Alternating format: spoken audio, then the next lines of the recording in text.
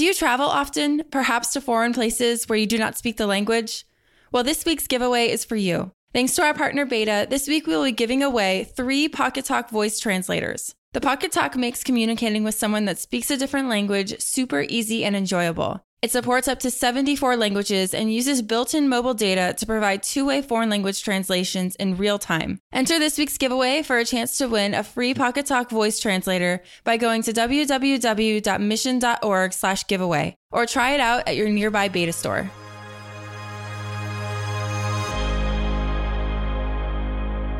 Welcome to Mission Daily. On today's episode, Chad is joined by Nir Eyal, behavioral designer and best-selling author of Hooked: How to Build Habit-Forming Products, where he shares the process in product design and marketing to subtly encourage customer behavior. On today's episode, Nir joins us to discuss his brand new book, Indistractable: How to Control Your Attention and Choose Your Life, which dives into the why we are so easily distracted in today's fast-paced, tech-driven world, and how we can learn to focus our attention and be indistractable.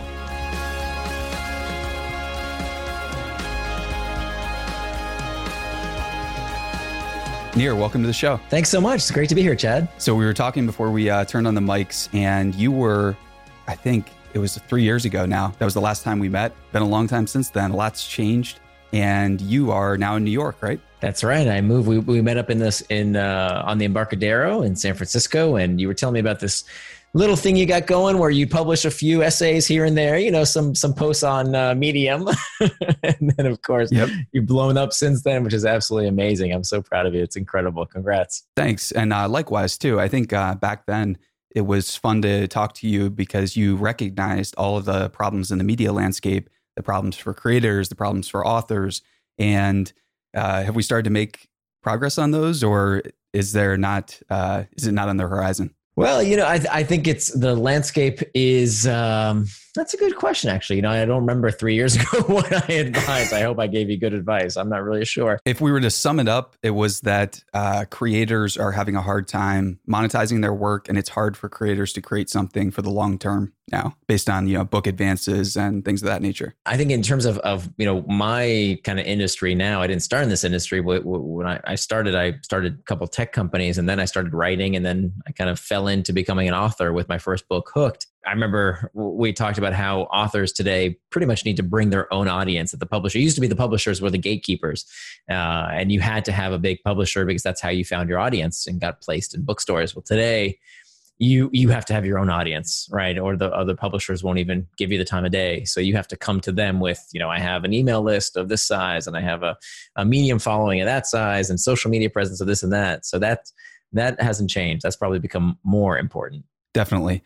And so your background, a lot of people who are listening are going to be familiar with your work. Some might not be. When you describe your background to somebody who has no idea what you do, how do you describe it, and how do you describe the work you do now? Sure. So I am a behavioral designer. Behavioral designer is someone who uses psychology to help people build the kind of products that form healthy habits in users, and someone who uses psychology to help people change their own behaviors.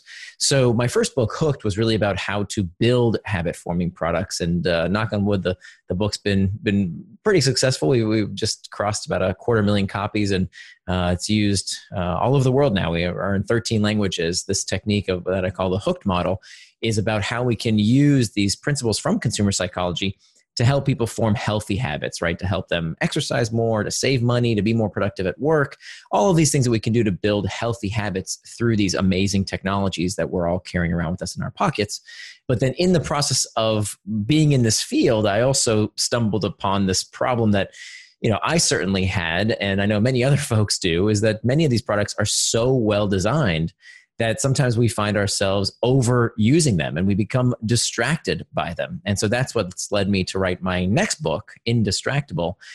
Indistractable is about how do you control your attention and choose your life. I really do think that there are two types of people in the world, and the world is increasingly bifurcating as such that, there are going to be people who allow their attention and their lives and their decisions to be manipulated by other people.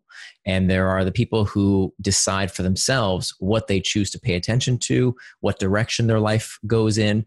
And if you don't know the techniques to become indistractable, I think it's going to be very hard, increasingly as technology becomes more pervasive and persuasive, it's going to be increasingly difficult to make the kind of decisions you want to make in life. It's very timely, to say the least. And I think one of the interesting arguments in your book is that it's not about swearing off devices. It's not about going to join a monastic order or anything like that. It's a matter of getting control and kind of mastering your own psychology, right? That's right. I am very pro-tech, and I am an industry insider. Now, that doesn't make me a tech apologist. I think there's a lot of things that the tech industry should be held accountable for, especially when it comes to these big tech companies. And to be clear, I didn't write my first book for them. Right. I use them as case studies, right? Companies like Facebook and YouTube and Snapchat and Slack and Twitter, right? These are the case studies so that everyone out there can build the kind of products and services that build healthy habits in users' lives. And that's really what's happened over the past 5 years. I mean, I have case study after case study of companies that have used the Hooked model described in my book to build healthy habits in people's lives, getting them to exercise and save money, et cetera. But that being said, that, in this day and age, if we don't understand how to focus our attention, if we don't understand how to do what it is we say we're going to do, we will go off track. So much advice out there in the personal development sphere is about what to do. But basically, if you think about it, if you take a step back, we all know what to do, right? Who doesn't know that to be healthy, you have to eat right and exercise? Everybody knows that, right? A chocolate cake is less healthy than a salad. We know that. You don't need to read a book to tell you that. We know that if you want to have better relationships, to have a more fulfilling marriage or home life, you need to be fully present with people that you love. If you want to be really great at your job, you have to do the work, right? You have to focus on the task at hand and not constantly find your attention splintered in a million different directions. So we know what to do. The question is, why don't we do it? And so that's the central question of Indistractable. And it turns out it's actually not a new problem. Socrates and Aristotle talked about this very same question 2,500 years ago, well before YouTube and Reddit and all these modern distractions. This is not a new problem. And so what I hope to do is to offer some novel solutions to a very old problem that can actually help us become indistractable. Is becoming indistractable? Let's unpack that a little bit and talk more about maybe the goal for the book. So I would love to hear, Hooked was a big success, but I would love to hear your vision for this book and what does it look like when Indistractable is read by 500,000 or 1 million people? What are your kind of goals for this book? Yeah, from your mouth to God's ears. That would be terrific. The reason I wrote this book, I'll be very transparent with you. I don't write books for money. I've sold 2 companies successfully. I'm not, this isn't going to make or break me if this book, does really well or not. I wrote the book for me, very selfishly. I found that I was very distracted, and I'm the guy who knows from the inside out how these companies hook you. I wrote the book on it. And so when I found one day that I was with my daughter and we had this afternoon set aside to just be together and enjoy each other's company, we had this book of different activities. I recall it, it was such an important moment for me. I remember exactly what we were doing at the time. We had this book of activities that daddies and daughters could play together, right? So like make a paper airplane and do this, do that. And one of the activities was to ask each other this question: if you could have any superpower, what superpower would you want? And I wish I could tell you what she said in that moment, but I can't, because when she was answering, I was busy looking at my screen on my cell phone. And by the time I looked back up, she was gone. She left the room. She got the message that she was less important than my device. And so that's when I knew I had to figure this out. I had to do something about this. And so I do what I always do when I have a problem I don't know the answer to. I research. I read everything I can get my hands on. And I didn't originally think about writing a book at first because I thought, well, the answer must be out there. And so I read every book on the topic. None of them worked. Literally, right. They all basically said the same thing. And the fact is, most of the books out there are written not by academics. They're written by self-help people. And so they all basically say the same thing. Go on a digital detox. You should meditate. Just get rid of the technology. Do a 30-day plan. And I tried all that stuff. Literally, I really tried it because I thought, these books were telling me that technology was really the problem. That's what I should do. So I got myself a feature phone, with no apps on it. I got a word processor from 1990s that I got on eBay with no internet connection. And I would sit down to write, and writing is hard work, right? I frequently want to get distracted when I'm writing. And now I couldn't. I had this word processor, no Google, no email, just a word processor with no internet connection. And then I would say, there's that book on my bookshelf that I've been meaning to read, or there's that, the desk probably should be cleaned, or, maybe I'll take out the trash real quick.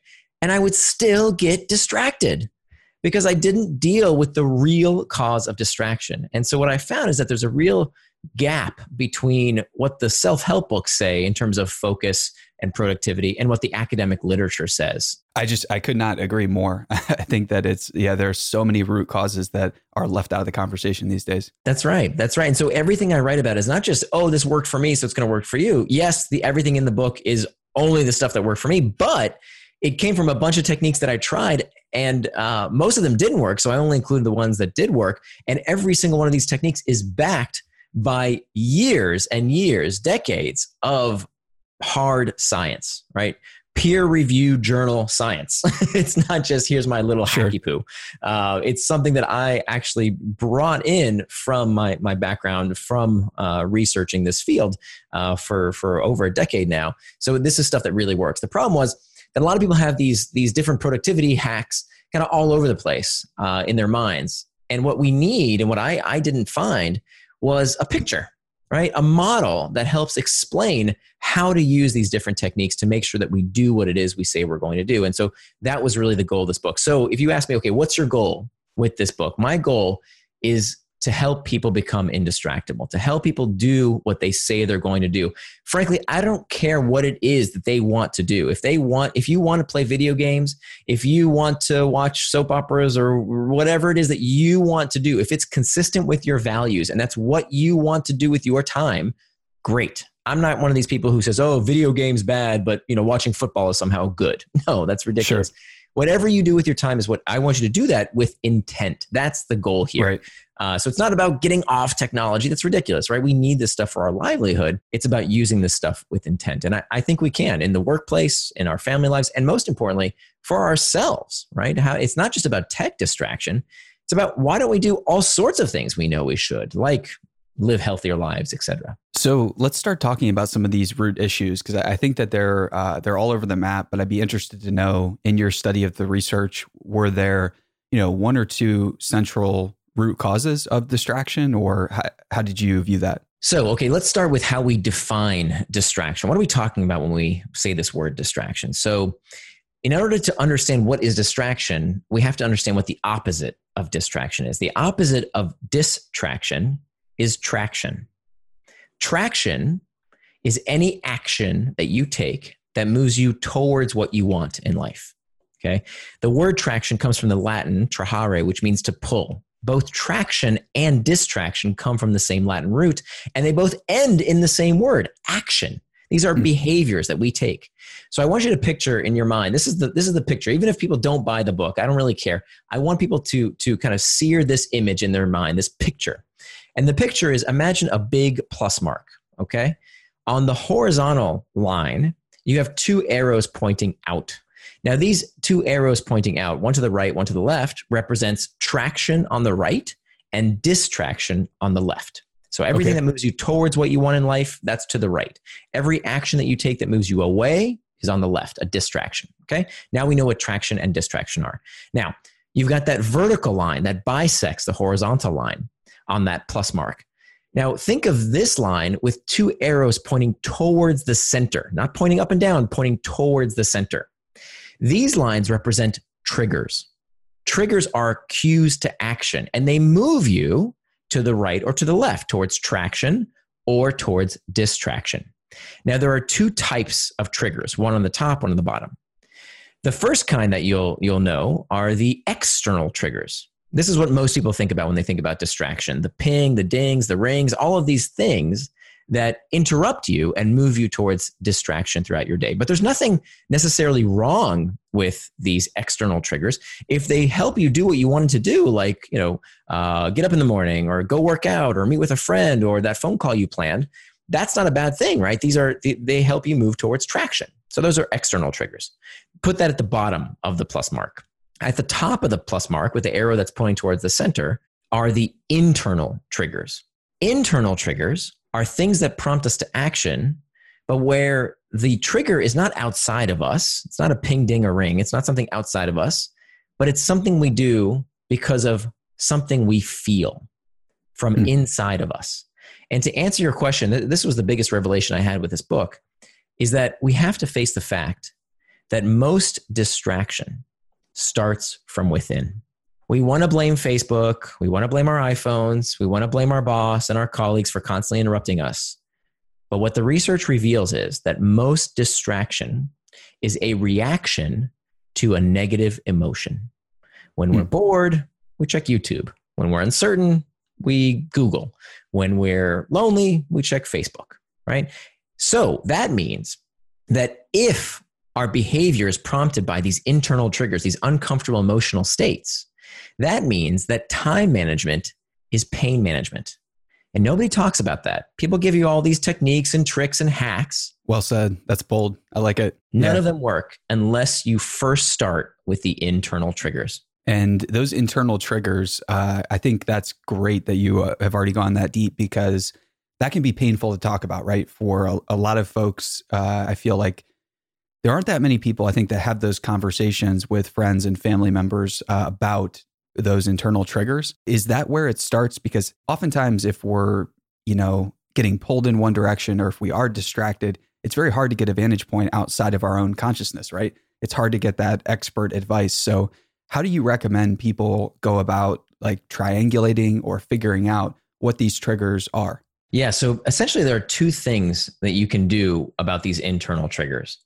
You can either fix the source of the problem, or you can learn tactics to cope with the discomfort. Now, the best thing to do is to fix the discomfort, right? Whatever it is that's causing you the emotional discomfort that you seek to escape. I mean, this is the common element with distraction, or distraction's ugly, more extreme cousin, addiction, is all of these behaviors, these self-harming behaviors, whether it's distraction or addiction, is about an escape from an uncomfortable reality. We have to come to grips with that. That's what these things provide us. And there's nothing wrong necessarily with an escape, right? When we watch a movie, we enjoy escaping reality for a little bit. There's nothing wrong with that. The idea is, are we doing it because we can't cope any other way? Are we doing it because we don't like our present reality so much that we have gotten into the habit of escaping, whether we like that bad habit or potentially that addiction or not? That's what we have to ask ourselves. Are we doing it with intent? Are we sitting down to escape for a little while intentionally, or because we do not have the techniques and the practices to find a healthy way to cope with that discomfort? So half the book is about stuff that you can do, this 4-part model that we just described, the traction, distraction, internal triggers, external triggers. There are things that we can do for each of those 4 parts. That's about half the book. The other half of the book is about how we fix the problems that create the internal triggers in the first place, right? That a lot of these internal triggers, for most people, come to us from the workplace, right? That many people work in workplace environments that are soaked in a toxic workplace culture that perpetuates this constant checking of our phones because people are scared and they're out of control. And so if we don't fix the corporate culture that causes these internal triggers, we'll keep blaming the technology, but I'm telling you, the technology is not the root cause. The same goes with our kids. Parents have loved to blame every new technology for driving, for making kids crazy because they don't like their behavior. But I'm telling you, it's not the technology that is causing today's problems. There's a deeper cause there in the workplace, in our relationships with our kids' lives that we need to focus on in order to fix those problems. But the good news is we can fix those problems. Like I tell you in the book exactly how to do that. Awesome. And are there any strategies or tips that come to mind? I think it would be really cool to start with kind of like people's local world and maybe talk about some things they can do in their family life to better prepare if they are entering a toxic corporate environment or whatever the case is. But then we can talk about corporate life after that. Yeah, I think going through some strategies to help people in their immediate day-to-day, that would be really cool. Sure. So let's talk about things that you can do for yourself, that you can take responsibility now and do something about distraction. Because look, these distractions are not your fault. Okay, you didn't invent YouTube, you didn't invent email, you didn't create these distractions in your life. Right. So they're not your fault, but they are your responsibility because they're not going away, and you can do something about them. Right.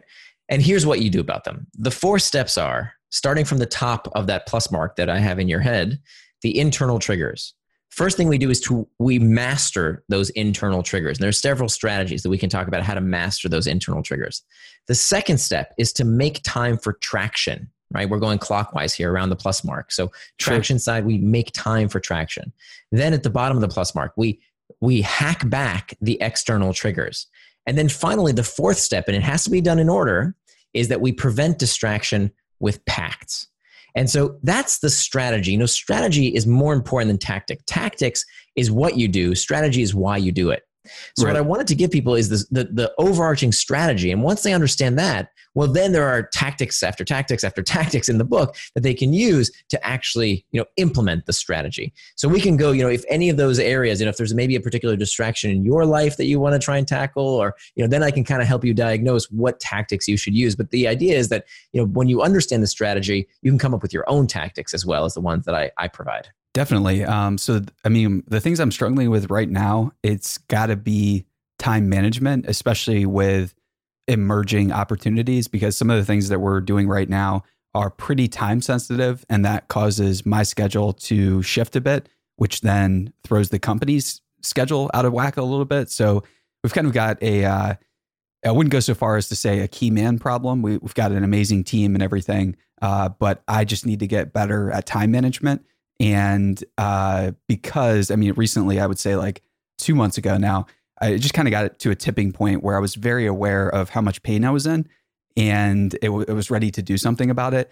And so, we 2 months ago made a couple key hires. My wife joined full-time from Google finally. Another really talented VP joined the team, and that immediately canceled out a lot of the pain. That was great.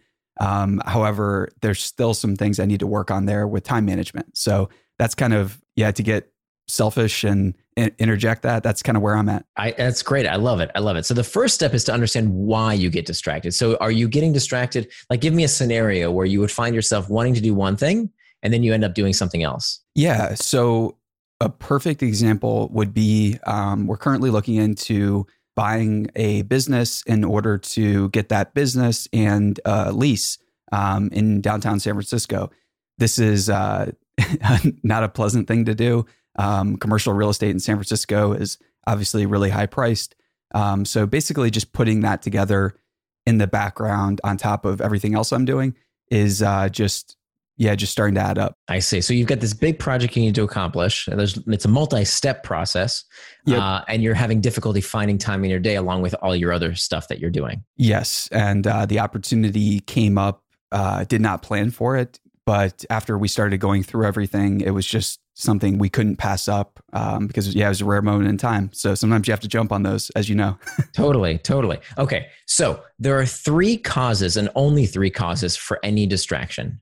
Those 3 causes are either an internal trigger, so something inside of you, right? So an emotion, a negative emotion, boredom, loneliness, fatigue, uncertainty, whatever it might be. The second reason is an external trigger. So a ping, ding, a colleague saying, hey, I have to talk to you right now. We have to talk about this. Those are all sources of external triggers. Or the third reason is a planning problem. A planning problem is when we haven't properly budgeted time for the things that we say we want to do. So part of the solution to this problem, let me ask you, do you have time on your calendar? How do you structure your day? Do you use time boxing by chance? Yeah, just plan everything out on the calendar and then adjust accordingly if need to. Okay. And you have a list of to-do lists on your to-do list, I'm assuming, right? Yeah. So we use Basecamp for to-dos and then just basically Basecamp and calendars and Slack. Okay. And so did you have on your calendar, I'm sure you had it on your to-do list, figure out this leasing situation. Did you have time on your calendar allocated for that? I did not have extra time. I did have time for, a couple of like the trips to the city and meeting different people from, to get like an entertainment license and all the things that we needed to do. So yeah, I always put those on the calendar. However, it's just clear that this is going to require to really finish the project and then finish the updates to the space and everything. It's going to require way more time. And I'm probably just a little fearful about budgeting how much time that's actually going to take. I probably don't even, I know how much time it's going to take. And I just, it's just kind of a hard trade-off to make at this point, but one that's going to be, pay dividends a couple months down the road. Yeah. So you have just talked about, I don't even know if you realize, but you just talked about these two first steps to becoming indistractable, right? The obvious one is we got to make time for the thing that we want to do. That, many of us, including me, before I learned this methodology, so many productivity books say, well, just put everything on a to-do list. If you put things on a to-do list, whether it's a group to-do or a personal to-do, it'll just get done. And we know that's not true. We're horrible at planning out outputs. We're really good at wishing upon these outputs, right? I want this done. I want this done. I want this done. But that's of course ridiculous unless we first put in the inputs. And the only input that you have control over is your time. So everything on your to-do list has to have a place on your calendar. Okay. Right. The to-do list is only half of the solution. The other half is that unless it has time on your calendar, there's no way to get done. It's just guaranteed anxiety. Yep. So the interesting thing here is that you jump to this other problem, which is actually the first root cause of the problem. You said you're fearful of how much time this task would take. And so you see, you're avoiding the task because of this uncomfortable sensation. Fear is uncomfortable. We want to escape fear. And there's all kinds of ways to do that. We can distract ourselves with the news. We can distract ourselves with a different project. We can distract ourselves with watching a sports match. Well, whatever. I mean, there's endless distractions to take our minds off of our feelings. But the fact is, now that you have clarity on why you're avoiding this, you can do something about it. Right. So the idea isn't to beat yourself up. That we know that self-compassion is one of the most defining traits of people who are high performing people. They are very self-compassionate with themselves. So the idea here is to talk to yourself the way you would talk to a friend. Right. If you had another friend, Chad 2.0, and you were talking to him and he came to you with this problem. He said, I'm really fearful about how much time this task is going to take. I'm not really sure what to do here. And you're using the indistractable model. What you would say is, okay, how do we first deal with those emotions? How can we deal with them in a healthier manner? And there's a few techniques that we can go through to do that. And then second, to get very practical about it, where is the time on your calendar to do that thing you need to do? And it might not be, okay, execute the entire thing tomorrow, but how much time is consistent with the work that you need to get done, with your values of what you need to get done at work, what's valuable to your company? How much time is needed in your day to move that project forward if it's an important priority for you? And then what we're going to do is every day, if that's how frequently your schedule changes, we're simply going to review that calendar. Now, for most people, they don't need to review it every day. In my case, for example, I just review it once a week. And then what we're doing is and this is a critical step, we're synchronizing our calendar with our stakeholders. That many people out there, they have a bunch of to-dos that their boss just throws on their plate. And they're just expected to do it with this magic time that is, their boss thinks is never ending. And that's not true. We have a limited number of hours per day. So the idea here is that you're synchronizing with your teammates, with your colleagues, with your boss around where you're spending your time. And this only takes literally 5 to 10 minutes. And, for someone like me, I'm doing this with my colleagues once a week. Right? But that critical synchronizing process, I do this also in my home life with my wife around the different stuff that needs to happen in the home and our schedules. That synchronization process is super, super important because now you're defining how you're going to spend your time. It's called turning your values into time. Is that helpful? Yeah, no, I love that. And I can already see how to kind of like improve alignment on the team around budgeting time and all those things, because we recently just mapped out what every single part and process of our business takes in terms of people's time. And so we have a rough idea now of how much time we need to allocate if we want to publish an episode within a week or, whatever the case is.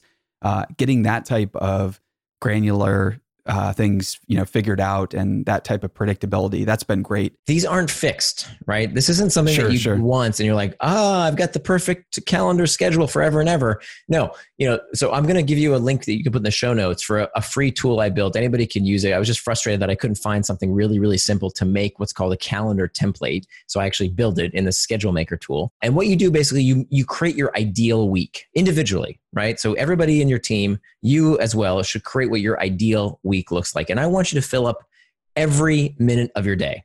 Okay, now this might sound militant. It's actually nowhere near as hard as you think it is. It just, maybe it's going to take you like 30 minutes. But I want you to put on that calendar how your value, I want that calendar to reflect your values. Sure. A lot of us, we talk a good game. We say, what's most important to you? Oh, my family, my health. That's what's most important to you. But if I looked at most people's calendars, in fact, 2/3 of people keep no calendar whatsoever. And even the third who do rarely use it, it turns out. It's a dentist appointment here or something like that. Instead, what we want to do is we want to plan out every minute of our day so that we can look at this calendar and have it reflect our values. So do you have time for yourself, what I call the me domain?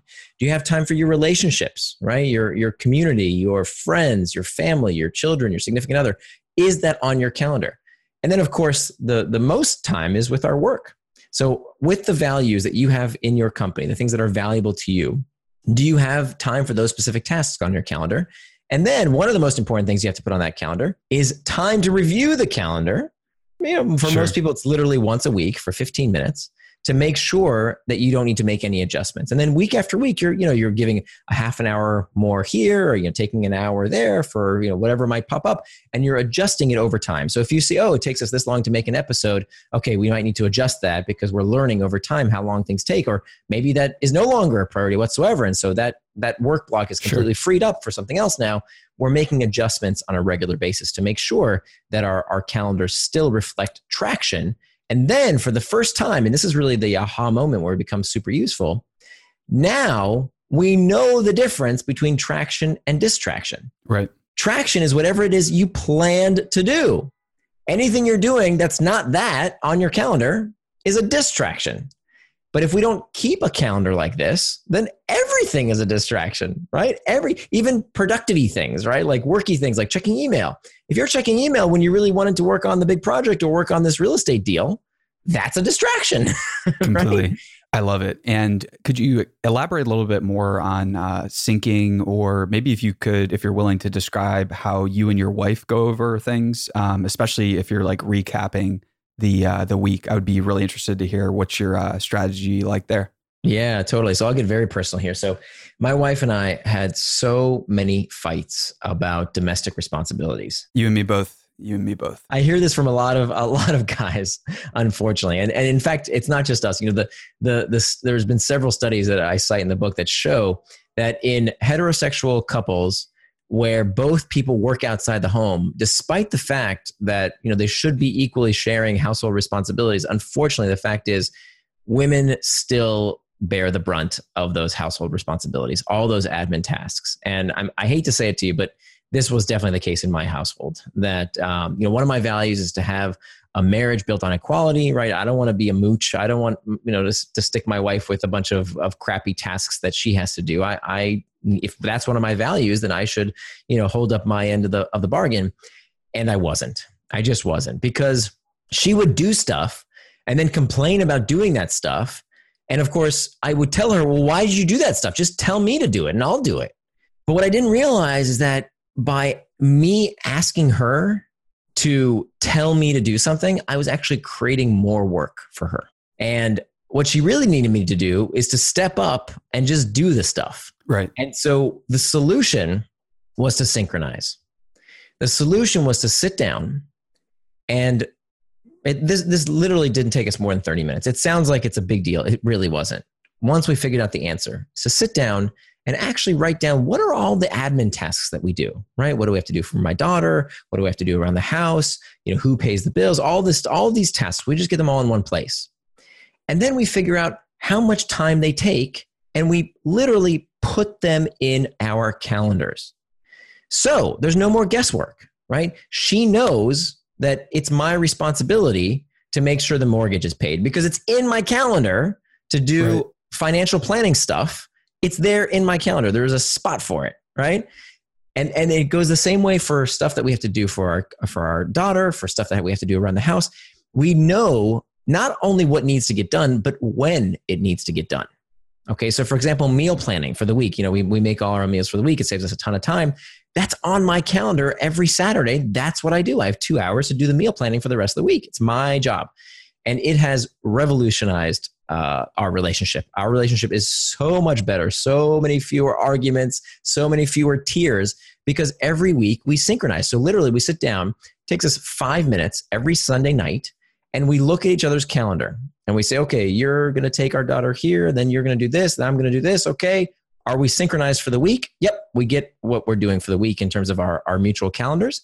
And that's it. It's a 5-minute exercise, and it has saved us so much heartache. But again, this would only work if we individually kept those time box calendars. That's going to have to be our model going forward, because we try to review calendars, but we don't really have a set time to do it. And, if you don't have a set time to do it, you don't have time. So yeah, that's definitely, I love that idea.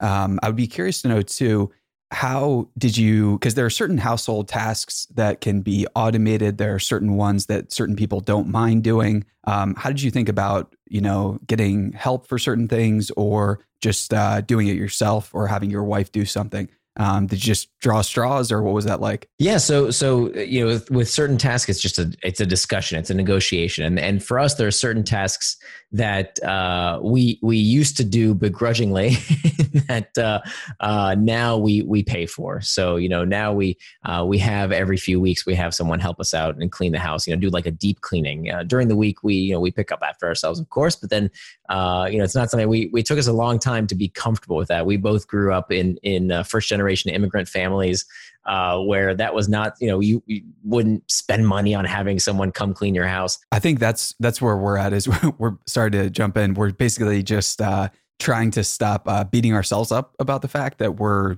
able to hire out some, have help. And we're very fortunate in that regard. But it's hard to not feel guilty about it. There's a lot of problems that money can't solve. Okay. A lot of things you just have to work through yourself, or just impractical. You can't Uber everything.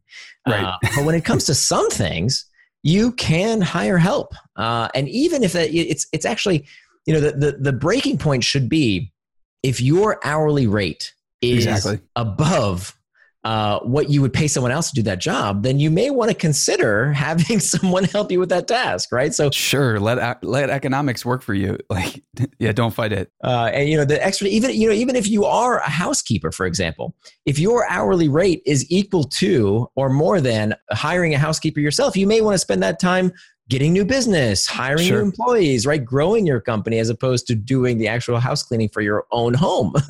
So that it does become a math equation at some point, if it is a problem that money can solve. But again, this is very recent. Even though we probably could have afforded it earlier, it took us a while to figure out, okay, what things can we hire someone to do versus things that we do ourselves. Definitely. So the book comes out September 10th. That's the release date. I'm curious, what's your promotional plan look like, and how have you thought about getting the book out there? As you alluded to earlier, that's kind of the job of authors now. So yeah, what's your plan? Yeah. So, I have a lot of subscribers, thankfully, over the years who like to read my writing. So I publish something new about every 2 weeks or so on my blog, nirandfar.com. Nir spelled like my first name, Nir, so nirandfar.com. And I'm going to continue writing and podcasts. That's one medium, and I'll continue syndicating. I mean, that's kind of how people hear about me. They read my writing by so a lot of the syndication I do of my articles. And I'd be curious to know too, while you're here, while you're joining us, you're also a really prolific investor. So if you don't mind sharing about that, I'd be curious to know, what's your investment thesis, and are you still investing actively? Yeah, I do. So I do these office hours every week that anybody who's read my books can call me if they have a question. This is actually one of the techniques I describe in Indistractable that saved me so much time, because I used to get these emails of, hey, can I take you out to coffee? I just want to pick your brain. And even when I think back earlier in my career, the amount of meetings that people would call. So instead, what I do is I have these office hours where if somebody says, "Hey, can I just pick your brain for a few minutes?" I say, "No problem," but you have to wait. And so I have this online tool. Anyone can book time with me. It's free, but they have to wait a little bit for these office hours. And so every Thursday I do these office hours in 15-minute increments. And it's based for people who have read my book and have a question about it, or are building a business. They want to be habit forming, but maybe they've had some stumbling blocks. And so we just chit chat for 15 minutes or so. That's my deal flow. So every year I'll find 1 to 2 companies out of the hundreds that I talk to every year that I think, wow, this is a really good idea. So that's how I found Anchor.fm. That's a company that just sold to Spotify for $140 million. And they were they called me and said, "Hey, we have some questions about your hook model. We read your book. Are we doing this right?" And I just love the product, and they were kind enough to let me invest. So that's kind of my process. I don't invest in things I don't understand. My specialty is habit forming products. So I only look for companies where some kind of habit is the critical factor of success for the company. So I don't do biotech. I don't do a lot of things I don't have any competency in. I only focus on high engagement products, whether it's enterprise or consumer web. That's kind of my sweet spot. Very cool. And other investments you made include, I think I'm getting this right, Eventbrite, WorkLife, Product Hunt, and companies like that. Yeah. Marco Polo, that company's doing well. Yeah, I think I've got about 20 or so companies now. Very cool.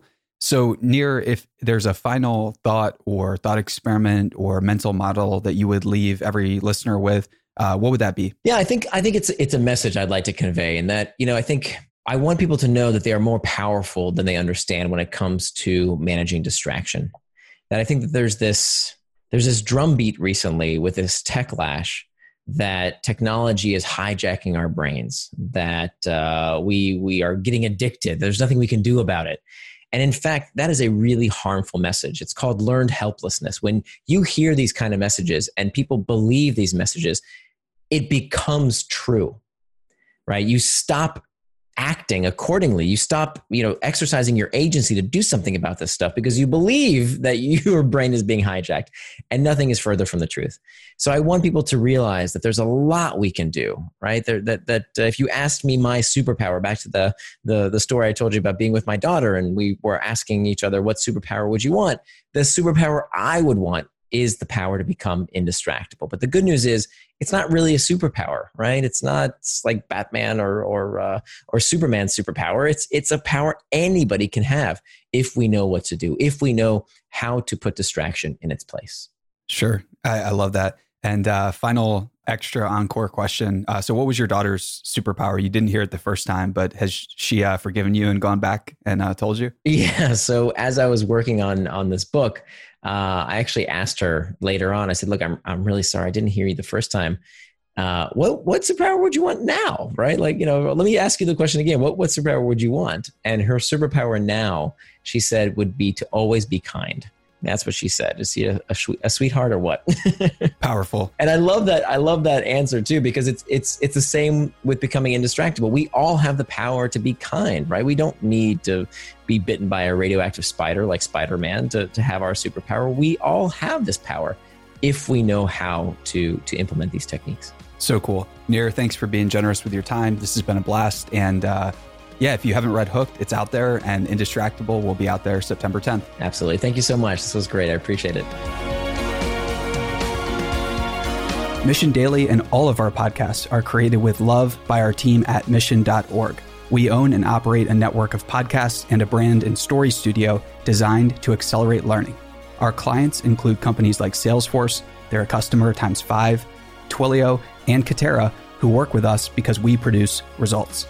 To learn more and get our case studies, check out mission.org/studios. If you're tired of media and news that promotes fear, uncertainty, and doubt, and if you want an antidote to all that chaos, you're at the right place. Subscribe here and to our daily newsletter at mission.org. Each morning, you'll get a newsletter that will help you start your morning and your day off right.